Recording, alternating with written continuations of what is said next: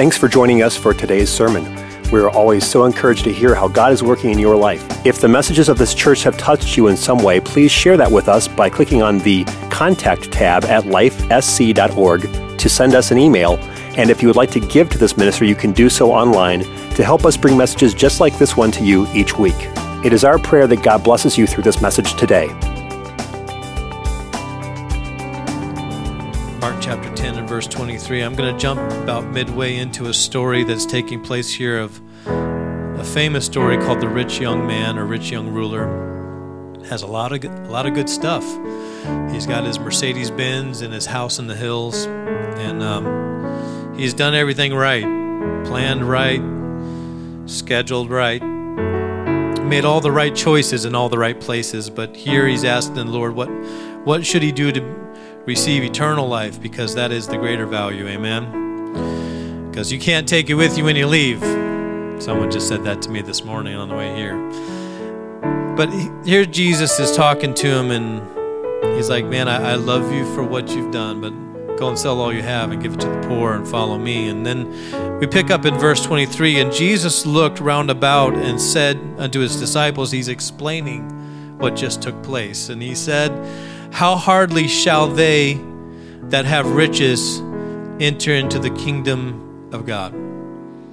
Not that you can't be rich and go to heaven. It's just that it's harder because of the stuff in your life. And everything you own requires time and maintenance. And the disciples were astonished at his words. But Jesus answered again and said unto them, children, how hard is it for them that trust in riches? Everyone say trust in riches. Yeah. There it is, right there. To enter into the kingdom of God. It's okay to be rich, just where do you put your trust? It is easier for a camel to go through the eye of a needle than for a rich man to enter into the kingdom of God. What? What is that? Okay, Jesus. We love you, Lord. Let's move along, because that doesn't make much sense. And they were astonished out of measure, saying among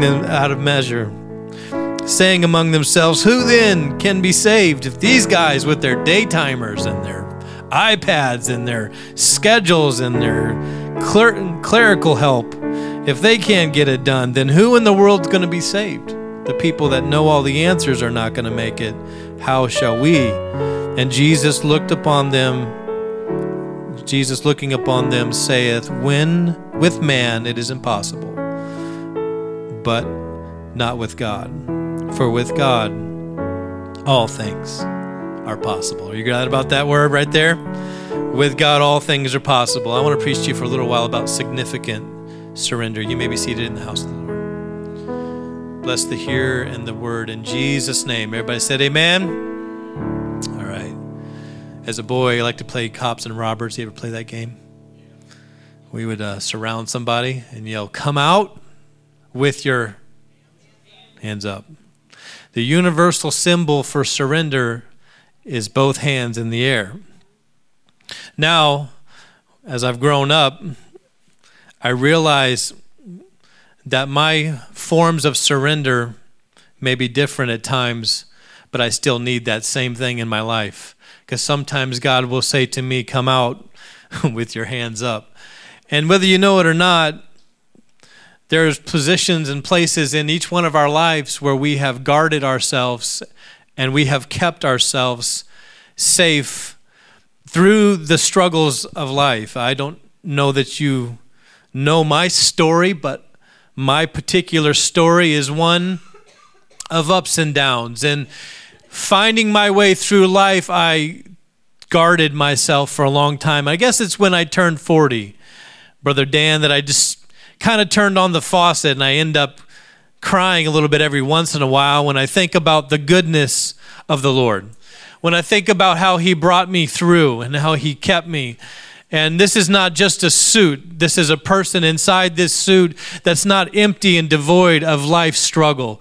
For you get there because of the ups and downs, but you learn through all of the hard times as well as the good times. And I want you to know that there's not just a story of success. Anyone you look at or you admire, if you look at the backstory, you find out they had to leave their lights off in the wintertime because they didn't have enough money to pay the bill. You find out they had struggles with a child that they were trying to raise, or they had difficulty in a job situation or a partner that pushed them out. You could find out that somewhere in their life there is the yucky stuff, the nasty stuff, and they did not just cave to it. They did not just fall under the pressure of it, but they lifted themselves up somehow, and they surrendered to the lesson of the moment and said, I'm going to learn, and I'm going to go on, and I'm going to be better. Amen, someone. And so sometimes the most significant moments in our life are the moments that we surrender. And I found a story for you. I hope you like it. And I have a stage prop today, an illustration, which we'll get to that in just a minute. But if someone could grab me a pen, I would appreciate it, because I'm going to need to use this in a few minutes. There was a man who had really no name and no job. He lived in New York, and he applied for a desk clerk job, just a simple job, something that would help him pay his bills, because he was very down on his luck and having a very difficult situation in life at the moment. And this was a low point in his life, but he was sitting through the job, and they asked him, can you do this, can you do that? And they asked him to show them, and he showed them what he could do. And he'd been living on the street, but they didn't know that at the time. And they said, well, it looks like you can do the job. What is your email address? And I will contact you whenever we have made the decision, but you look like the one that we'd like to have take the position. And he said, well, I don't have an email address because I don't have a computer. And the person doing the hiring in HR and looked over the desk, he said, well, sir, this is not going to work. If you don't have an email in today's age, it's basically like you don't exist. This is a normal form of communication in the world we live in. You need to get an email address. He's like, well, then I won't be able to take the job. And he walked out hanging his head and very despondent. And as he left, he looked in his wallet and saw he only had $3 left to his name. And so he walked down to the local grocery store, and he bought a handful of potatoes, all that he could buy, for $3. And with that $3, he walked to the local market and he sold them for a profit. And then he went back to the grocery store and he bought more potatoes with his profit. And then he went back to the market, and he did this 6 times that day. And he went home with not $3, but with $63. Then the next day he got up at 8 a.m. and he did it all over again. And then with the profits from that day, he bought himself a wheelbarrow. And then he went back the next morning and he bought more potatoes in the wheelbarrow, took them to the market, sold them again. And that day he had a great day. So he decided the next morning, I'll get up at 6 a.m. and I'll get to the market before people start to buy out all the produce. And so then he took his wheelbarrow full of potatoes to the market at 6 a.m. and had a great day. So he bought himself a small cart and assembled it, and he called it his potato cart. And then he began to realize that if he got up at 4 a.m., he could get to the grocery store, get his potatoes loaded in his cart, and already be at the market by 6 a.m. opening time. So he took his cart back and forth and began to make a profit. Then with that money that he made, he bought some vans. And then the overwhelming supply and demand of business brought him to the point of needing to find some trucks. And then he hired some help because he couldn't do it all himself. And he began to run one of the most successful now fresh produce delivery companies in the lower Manhattan area in New York, all because he came to a point of complete surrender. Because he was down on his luck and out of options, and he just decided, I'm going to do something better with my life than just sit here and stay where I am. I'm going to do something more than what I've seen in my present day. I can see in my future there's something greater. So later on, as his life progressed and he became a very successful businessman, he decided to get his retirement assets in order. And so he went before a financial advisor, and he sat down with the lady that was doing the financial advising, and he said, I need to make sure my retirement is set up, and I need to make sure I have everything I need so that whenever I step away from my business, it can continue to run and I can live on my retirement. And she said, that's great. This is my proposal. This is the prospectus. This is what I see happening with your money. If you deposit this much, you'll be able to live on this much per year. And he's like, well, thank you very much. That all looks good. Let's go ahead and do that. I'll write the check. He had the money to write the check for his retirement. Amen, somebody. That's a good position to be in. And so what he did was he wrote the check and he slid it across the desk, and she said, great, I'll get everything set up. Is there an email that I can send your confirmations to? And he said, I'm sorry, I don't have an email address. And she said, well, how in the world did you build such an amazing corporation if you've never had normal communication process like an email address? He said, well, it's just something that I never did. She goes, well, would you just imagine what you could have been if you would have had an email address? He said, oh, I know what I would have been if I had an email address. I would have been a desk clerk. Sometimes the significant things that happen in your life are painful. Sometimes the greatest thing that happens in your life is where you stop striving and you stop trying and you surrender it to the Lord and say, God, this is not my battle, but it's yours. And the greatest thing that can happen in your life is releasing to God your very little so that he can do a lot with it. And sometimes it takes a significant surrender. You know that every surrender is significant in your life? Because every surrender is a place for God to work. It's a place for God's grace to keep you and to guide you. I know I'm not up here because I'm a good speaker. I'm not up here because I'm a good leader. I'm not up here because I'm amazing at doing things. Yeah, I got 20 years in ministry, but that's not why I'm here. I'm here because every time I came to a point where I needed to surrender, I chose surrender over pride. I chose coming before the Lord and saying, God, if it's in your word, I want to live it. If it's in your word, I submit to it and I surrender to it. And I will walk with you, God, by faith, even when I don't see it in my sight. It's 100% God that has kept me. It's His unfailing grace that we can do anything, amen? And when you get to that point of understanding that you can stop fighting, you can even turn the other cheek, as the scripture says. You can let God be your victor so that you can be victorious. Why? Because broken things get realigned, amen? Perspectives get changed when you let God work with the broken places of your life. And no longer you do things for recognition because you've been recognized by Him. Amen. Greatest recognition. So when I turned 40, because of the abuse of my past, I had a stepdad that went to jail for abusing us. He liked to beat me a little bit, but that's not a big deal because I got real tough. I can handle things, right? I can handle the all-American. I got this. I'm good. But what I found out was I didn't have the capacity to handle pains that would come to life, so I shut down. I put walls up.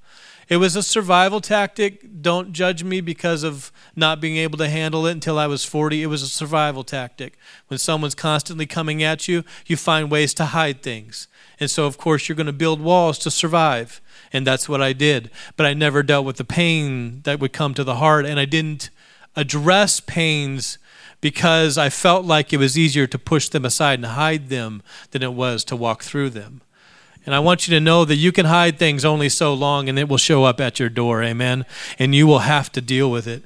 David didn't deal with Amnon because he felt like he could hide it, he could push it aside, and eventually it cost the life of Amnon. If David would have dealt with it when the pain first came, he would have never lost his son Amnon. But because he didn't deal with it when it first showed up, I want to preach to somebody right now of taking something that may be difficult in your life, a painful thing, and dealing with it right now, today. Walk out of this place and go, I'm going to handle this no matter how long it takes. I'm going to put it before the Lord. So something doesn't happen anymore in my life where I'm blocking or I'm holding or I'm putting up walls or I can't have significant relationships. I'm going to surrender this thing to God and have Him help me with it. Amen, somebody. Because if you don't deal with it, eventually it's going to deal with you. And you won't like the result of that. I'd rather take charge of something in a surrender moment and have God take care of it for me than live my life with broken pieces, trying to constantly glue back together what God told me I can have. But I can't deal with the things I can't change my life if I won't deal with the things that I'm trying to hide. Amen, somebody. Is your life saying to God, you can have it all? The way you live your life right now? Because sometimes we talk about sin in church, but watching a football game can be a sin. Did you know that? If you're using it to hide from a pain that God wants you to address. If going bowling or going someplace is something that you're using to block actually handling what God wants to do in your life and the changes that God wants to make, because until you get real with him, he can't not anoint you the way he wants to. Because he can only anoint something that's true, amen? He can only anoint something that's authentic. And if you live a life just running from things and just going from one thing to the next so that you don't have to deal with it, or just leaving the TV on at home just so that there's noise in the house because you don't want to handle the quiet that comes and the problems that come up in your mind that you know you and God could handle them, but if you just keep living your life busy all the time, you never get to the business of taking care of the hurts of the heart. This is not an easy message to preach. Why do I preach these hard messages to you guys? I should just come up here and preach about Noah getting on the boat and all the animals showing up and the big party they had for 40 days and 40 nights, and they're releasing doves into the air and there's confetti everywhere. But instead, I try to deal with the things that are in here, because out of the heart flows the issues of life. And if I can capture your heart with the Word of God for a moment, I can change your future. Could even change eternity, amen? Jacob, I know I'm holding this balloon. You're like, when is he going to get to the illustration? Sometime. So I found out that your heart can only handle so much pain before you pop. I don't have a better word for it. Pop seemed to be a good word because I'm using this illustration. But so what happens is when someone says something against you, that pain begins to fill your heart. And, you know, like when Nate says something bad about me, I can use Nate because he's in leadership, which he says bad stuff about me all the time. It's just hurtful. My heart begins to fill up with this pain. And, of course, this should be red because of the heart's normally red, but this is LifeSpring, and this is green. And we're representing here, okay? Come on, we've got to sell the brand. Represent. It's a green balloon, all right? This just, everybody here that's a member of LifeSpring, you suddenly have a green heart. That's how it goes. Just got to live with it. And then, you know, Reese says something behind my back, and I find out about it, and all of a sudden it's like, there's more pain. And you can either go and post something on Facebook that's absolutely awkward. Oh, go ahead and preach, Pastor. Somebody help me there. You can put your business in places it shouldn't be, talking to a coworker, or you can do what you're supposed to do with pain, and that is you can take it to the Lord and you can release it to Him. And ironically, that's about what it sounds like.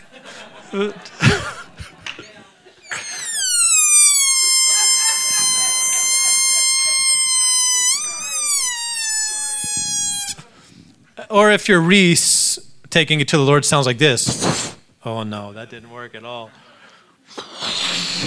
But I never knew how to handle pain. And so pain would come and I would just stuff it.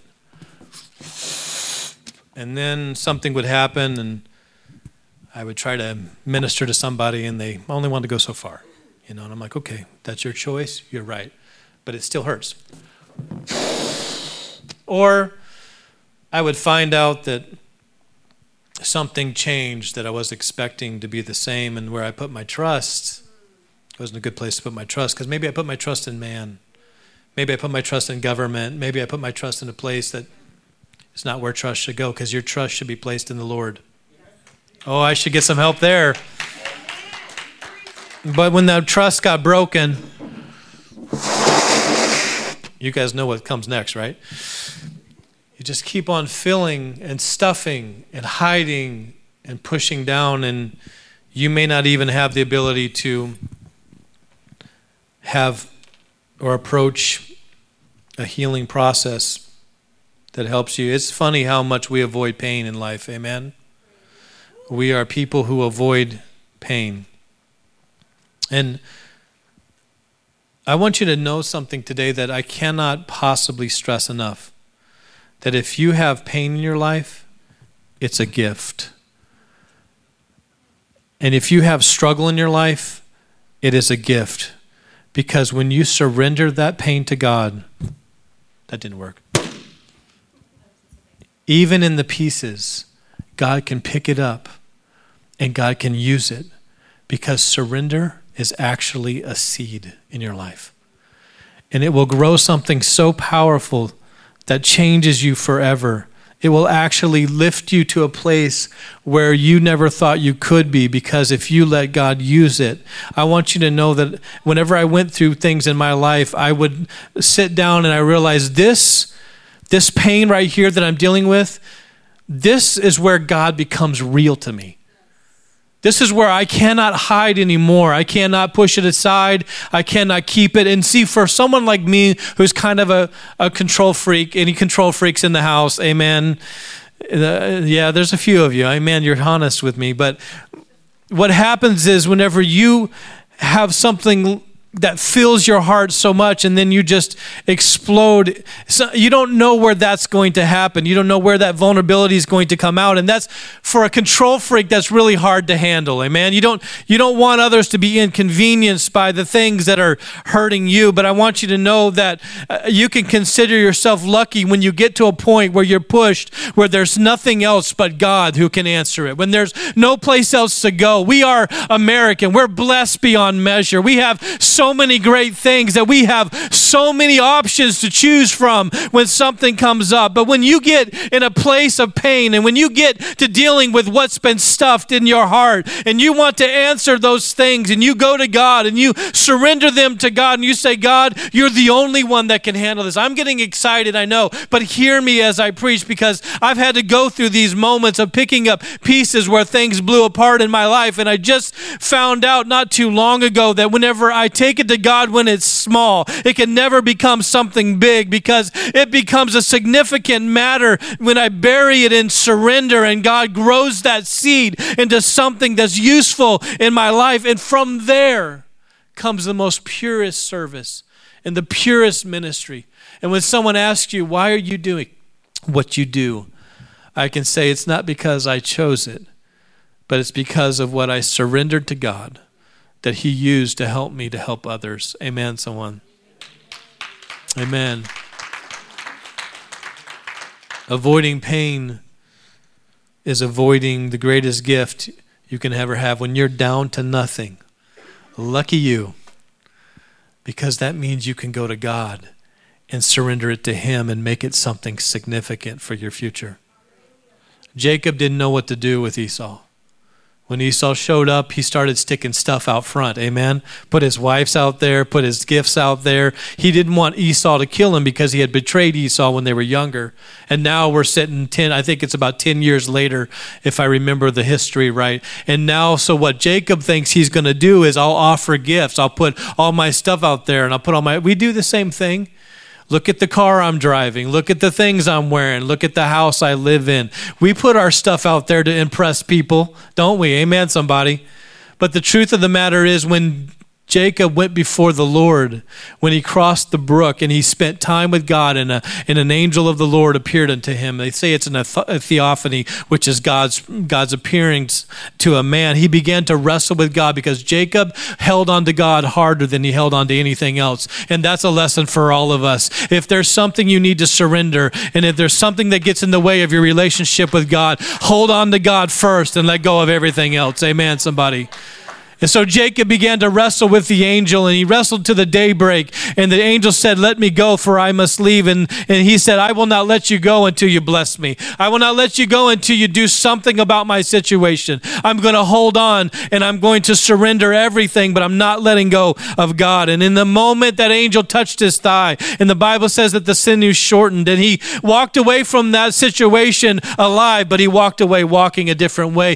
Jacob had a limp for the rest of his life, but when he crossed the brook and went back to the situation, guess what? Esau was still there. Guess what? The betrayal was still there. Everything that he left was still the same. But what he did then is he went out and he began to bow down before his brother as his brother approached. The Bible says 7 times he bowed himself and surrendered to that situation before his brother got upon him. And his brother's like, what are all these gifts? What are all these things you send out ahead? And he goes, I was just trying to appease you. I was just trying to change the situation if I could. But I want you to know that in that situation, he was not just coming to Esau as Jacob. Now he was coming to Esau with a changed name. He introduced himself not as the supplanter, the deceiver, that one that lies and cheats, but he introduced himself with his new name that God had given him because he surrendered everything to God. Problem didn't change, but Jacob did. Now he's called Israel, and God forever remembers him as Jacob, the one who came from where he came from, but now he's forever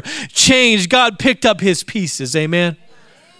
And God addressed the pain of his life and forever changed it. Did you know that one struggle that Jacob had on the other side of that brook changed every generation after him? That one significant moment of surrender forever changed his posterity. And I want you to know that every time you surrender something to God, it's significant. It's significant. You call it what you want. You call it fear. You call it your past. We have many labels, amen? We have many names for it. You call it misunderstanding. You call it lack of acceptance. You call it abuse. Whatever you want to call it, but it's all the same form. It's all different forms of the same thing. It's pain. And it fills your heart, and you have to address it. And I used to always say, I'm tough enough to handle it. Anybody here with me? I'm tough enough to handle this. I can take care of this on my own. But I found out the whole time I was suffering in it. And whenever I forgave, and whenever I released it to God, I had the greatest moments of significance, because in that moment of deep surrender, true healing comes. True healing comes. Sometimes I look around the congregation and I tend to look to the same people that are smiling, and they're kind of like an amen corner for me. Every time I look at Reese, he's smiling, even when I insult him in a sermon. So I tend to look the same ways because I'm looking for acceptance, because I was left out of a lot of things when I was younger. And so when it looks like that same pain, I can interpret the situation wrong. Have you ever been there? And what I have to do is I have to take it and surrender it to the Lord in order to get a different perspective, so that I don't see things from my place of pain. I see things from the place of purpose that God's put in me. When you surrender something to God, you are actually guarding your purpose through God. Whatever God gives you as your purpose, you're guarding it when you surrender things to God. But the truth is, it's not wrong to feel pain, is it? Our bodies are designed to feel pain. You touch a hot stove or get near a hot stove, we have nerve endings that tells us, hey, that's dangerous. Hey, that's going to hurt. Hey, that will damage you. Same thing with the heart. The heart was designed to detect pain and to deal with it and to find a way to grow from it. For those of us that have fears in our life and anxiety, sometimes we lose the anxiety battle because we have a habit of worrying. And that habit has caused things and fears to come up. And I want you to know, if you surrender those fears, that God has not given us the spirit of fear, amen? But of love and of a sound mind, or of good judgment. And when God gives us the chance, he says, I know there's temptation in life. I know there's struggle. I know there's a chance for you to worry about all kinds of things. But if you just surrender everything to me, you take the worry load off of your shoulders and you shoulder it off at an altar of prayer or in the Word of God, and you take a promise. There's a bunch of promises in this Word. You need to find a promise that fits your certain situation, and you need to significantly surrender that situation to God through that promise. And every time the fear rises, just go ahead and get out that word and speak that promise to you. Just say it over and over again to yourself until your faith starts to rise. And you can put your trust in that promise of God, and then you'll see God do the work. Amen, somebody. We are blessed people, but the truth is you only have a switch of two things. When something happens to you, you can either be better or you can be bitter. That's what bitterness sounds like to me. When we give God the seed of surrender, he grows a rose from it. When we give God the acorn of surrender, he grows an oak tree. And there's beautiful things that come from Mark chapter 10. I want to finish with this, and I'm hurrying along. So the rich young ruler gives all he has. He says, I've never done these things. I've never committed adultery. I do not kill. I do not steal in verse 19. If you have your Bibles in Mark 10, he says, I do not bear false witness. I defraud not anyone. I honor my father and my mother. And he answered and said unto him, Master, all these things I do. Jesus is telling him to do all these things. He said, all these things I do, and I have observed from my young days, from my youth, in verse 20. And then verse 21, he says, then Jesus, beholding him, what? Loved him. He was a conscientious man that wanted to do things right. And he wasn't saying that you've done everything wrong. In fact, he looked at him with love. And then he said, okay, you want the next level? I'll give you the next level. You're living on the glory of your successes, but I want to introduce you to a greater glory, and that is following Jesus.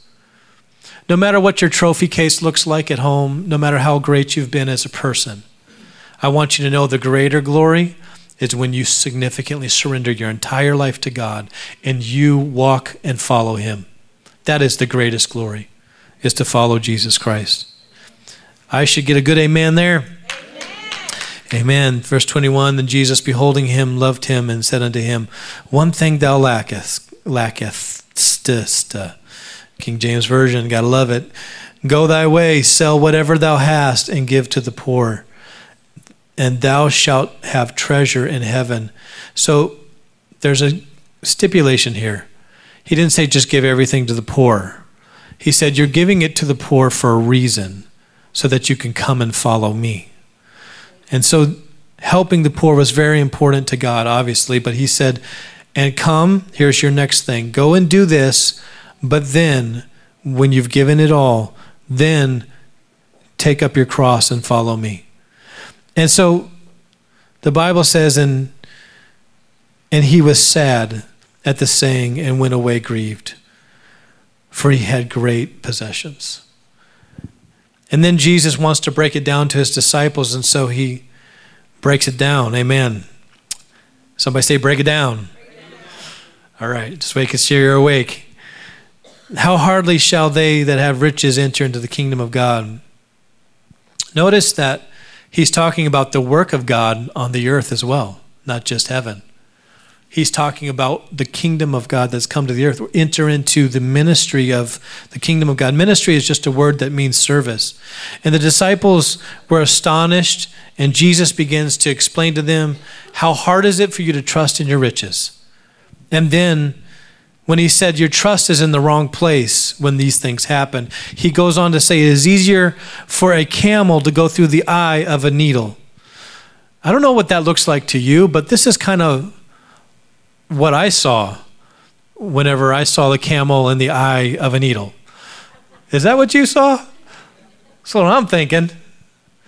Camel through the eye of a needle. That's pretty much it right there. I don't think that's going to happen. That dromedary doesn't fit. So this doesn't make any sense to me at all. But if you find out in studying that there is a gate in the wall of Jerusalem, and at night they would close the doors and the gates of Jerusalem so that robbers and thieves can come in.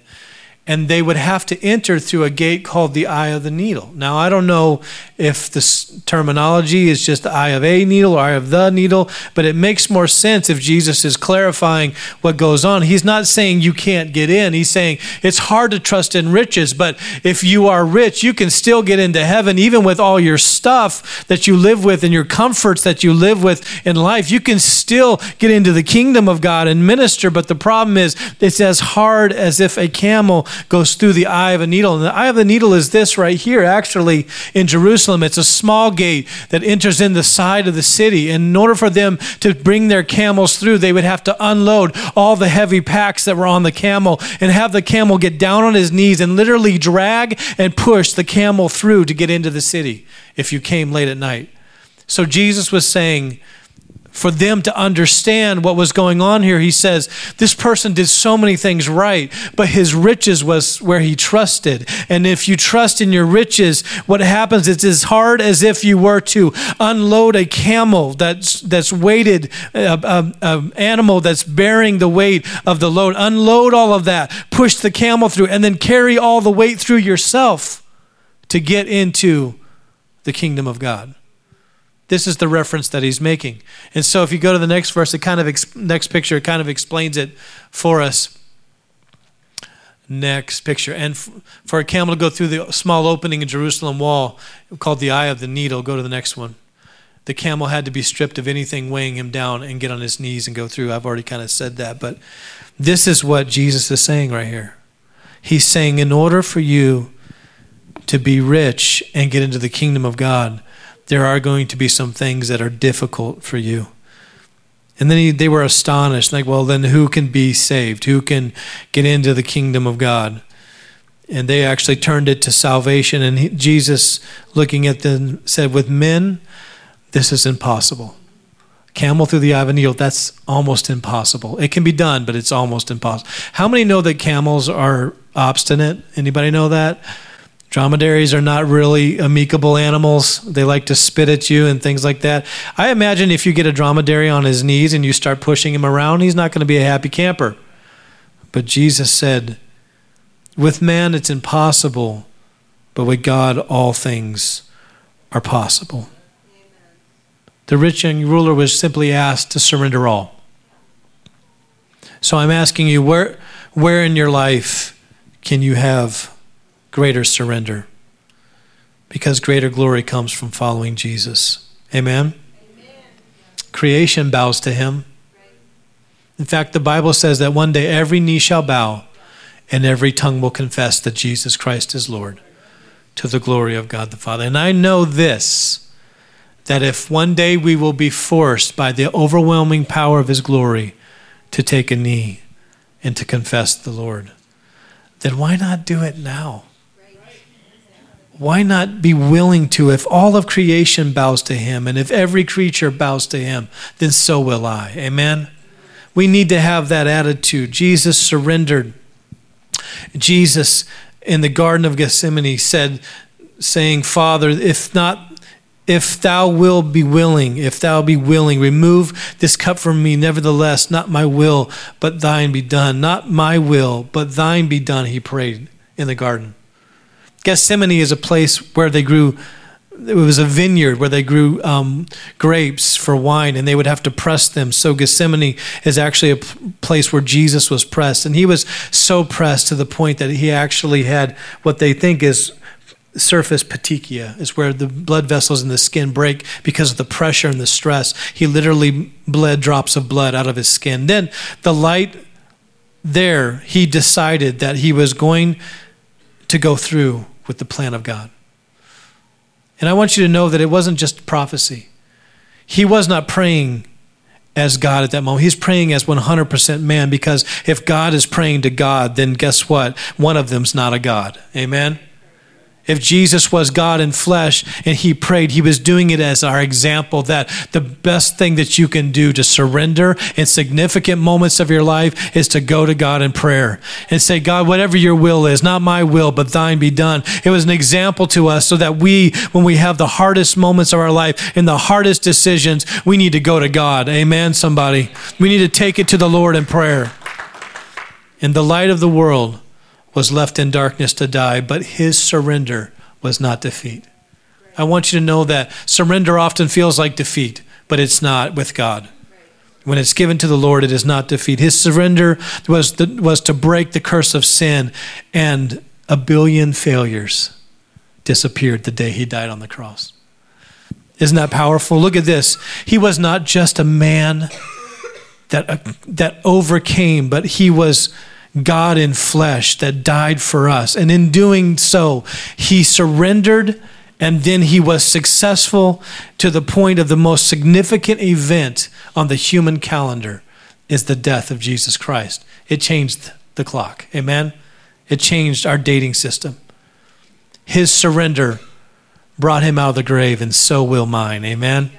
So will mine. Look at this. He fulfilled over 300-something prophecies just by walking the earth. But check this out. I'll show this to you real quick. That hidden message that we don't know about is that when you look at the genealogy in Genesis chapter 5 of Adam and Seth and Enosh and Canaan and Mahalalel and all of these other names, Jared and Enoch and Methuselah and Lamech and Noah, if you look at the actual, you guys can put the picture up for me. If you look at the actual meaning of their name, Adam equals man. That's the meaning of his name. And Seth is appointed. They'll get that up in just a minute. I know it's back there. Seth, it was not. Oh, I'm sorry. My apologies. I sent it, but that's okay. Adam equals man, and Seth equals appointed. So just listen carefully, if you would. And Enosh equals mortal, and Canaan equals sorrow. Mahalalel equals the blessed God, and Jared. These are all names in the genealogy that are listed in Genesis chapter 5. And Jared means the first people, the first men that were named. Jared equals shall come down, and Enoch means teaching, and Methuselah means his death shall bring, and Lamech means the despairing, and Noah means comfort. So if you put together those first names in the Bible, it actually reads in a sentence form that says, man has appointed mortal sorrow, but the blessed God shall come down teaching, and his death shall bring the despairing comfort. That's the meaning of those names in the Bible. So not only did Jesus live under significant prophecy, but he also, in his surrender, fulfilled what the meaning of the names of those that were in Genesis 5 means.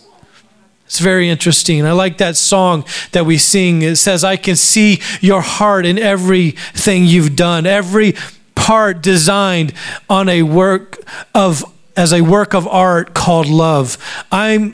If you gladly choose surrender, so will I. I love that song. There's other songs that are so important to my heart, but I want you to know that as we begin to worship through whatever song we sing, I want you to know that we are actually learning how to surrender. Surrender is not a natural thing. If you walk up to somebody and have them put their hand up, and you put your hand to theirs and you begin to push, they automatically push back. It's a natural thing. We don't surrender naturally, just like we don't have normal gratitude. Have you ever tried to feed a 2-year-old?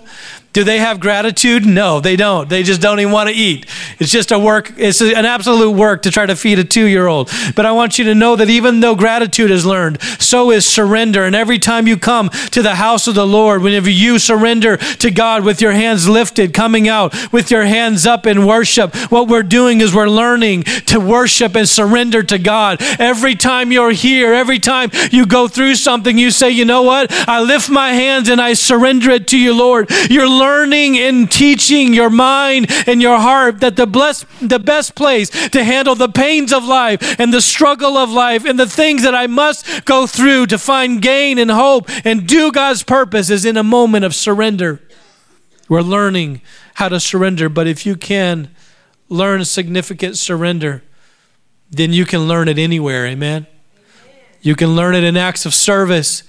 You can learn it in showing patience to someone that doesn't deserve it. Listen to me carefully here. You can learn in kindness to those that don't deserve it. You're learning surrender. You can learn it in forgiveness to those that don't return that same favor. Because forgiveness is more about releasing you than it is about them accepting your apology. Amen, somebody. We were not designed to carry unforgiveness in our hearts. I forgive because he forgave me. We learn to surrender every Sunday. Amen. In our worship, we used to sing an old song. I don't know if you know it. I will give you all my worship. Remember that one? I think Darlene Check wrote that right before she got cancer. And then when she came to a worship seminar, I believe it was her, she was saying, you know what? At the deepest moment of my struggle was when I truly found out I was only giving God some of my worship. That was more true. But whenever I lifted my hands when I was going through chemo, there was a moment that I had in me where I was truly giving God all my worship. It's a beautiful thing. And then to go on and write a song like this, if the mountains bow in reverence, so will I. If the oceans roar your greatness, so will I. If everything exists to lift you high, so will I.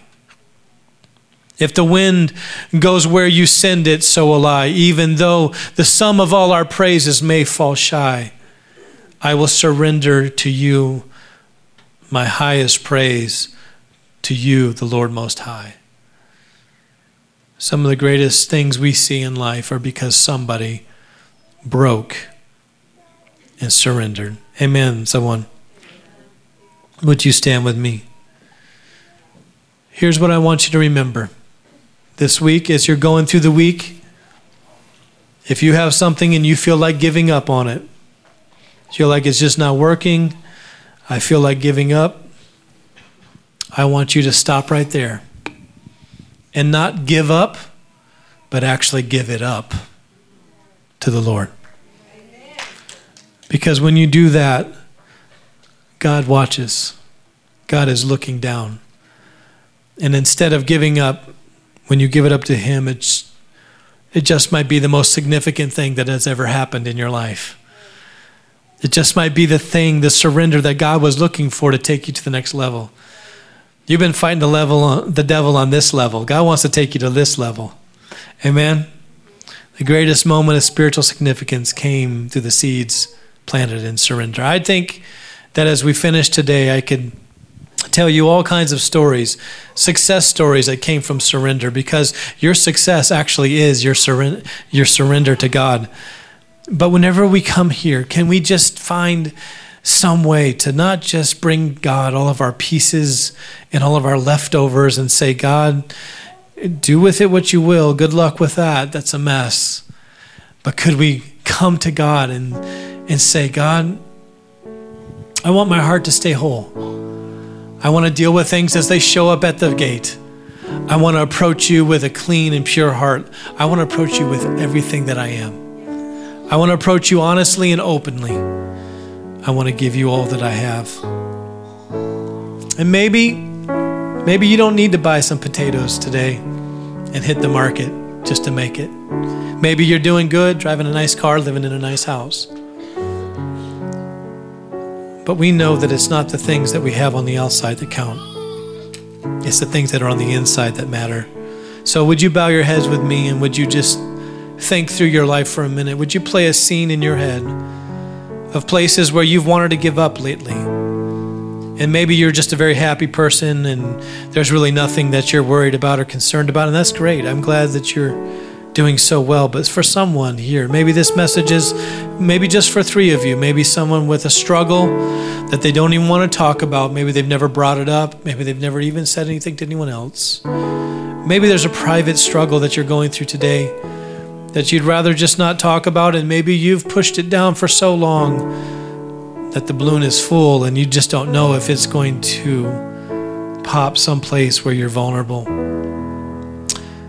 I pray today that we would release everything to the Lord. That right now I ask God to step into our pain moments and to create something beautiful out of our pain. Because it's in those moments that he does something amazing. Be an amazing God right now, Lord. Just come into somebody's life as I pray. Let your grace be like liquid, Lord God. Just flow into the places of hurt and pain. Heal a heart, Lord Jesus. Set somebody free. I ask it in the name of the Lord, that those that are good here today, praise God for the blessings. They truly know what it's like to surrender things to you, because you've made successes out of so many things. But God, there's somebody here today that came in a moment of give up, but I'm praying they leave in a moment of, I've given it up to the Lord. I've given it up in a surrender so significant that it changed my future. Somebody needs a change for your children. Somebody here needs a change for your tomorrow. It can happen right now. You may think this is just the closing of another sermon, but I want you to know this moment is extremely significant for you.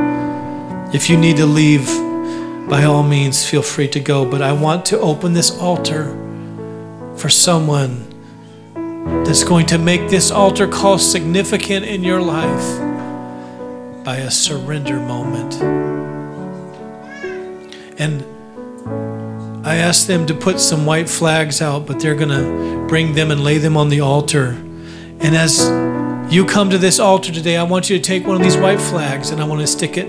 I don't know where you want to put it, but stick it someplace prominent, maybe in a Bible that you read, or maybe in some place that you have in your home that you see regularly, or on a shelf somewhere that has maybe some things that have value to you. But I want this white flag to represent this moment of surrender, to represent that you're waving to the Lord, that you deserve my surrender because you surrendered to my sin and suffered my pain for me. Great is the Lord and greatly to be praised today. As they sing today, would you bring your white flag if you have it, and would you just stand before the Lord, and whatever situation you're surrendering, just give it up to Him today. In Jesus' name.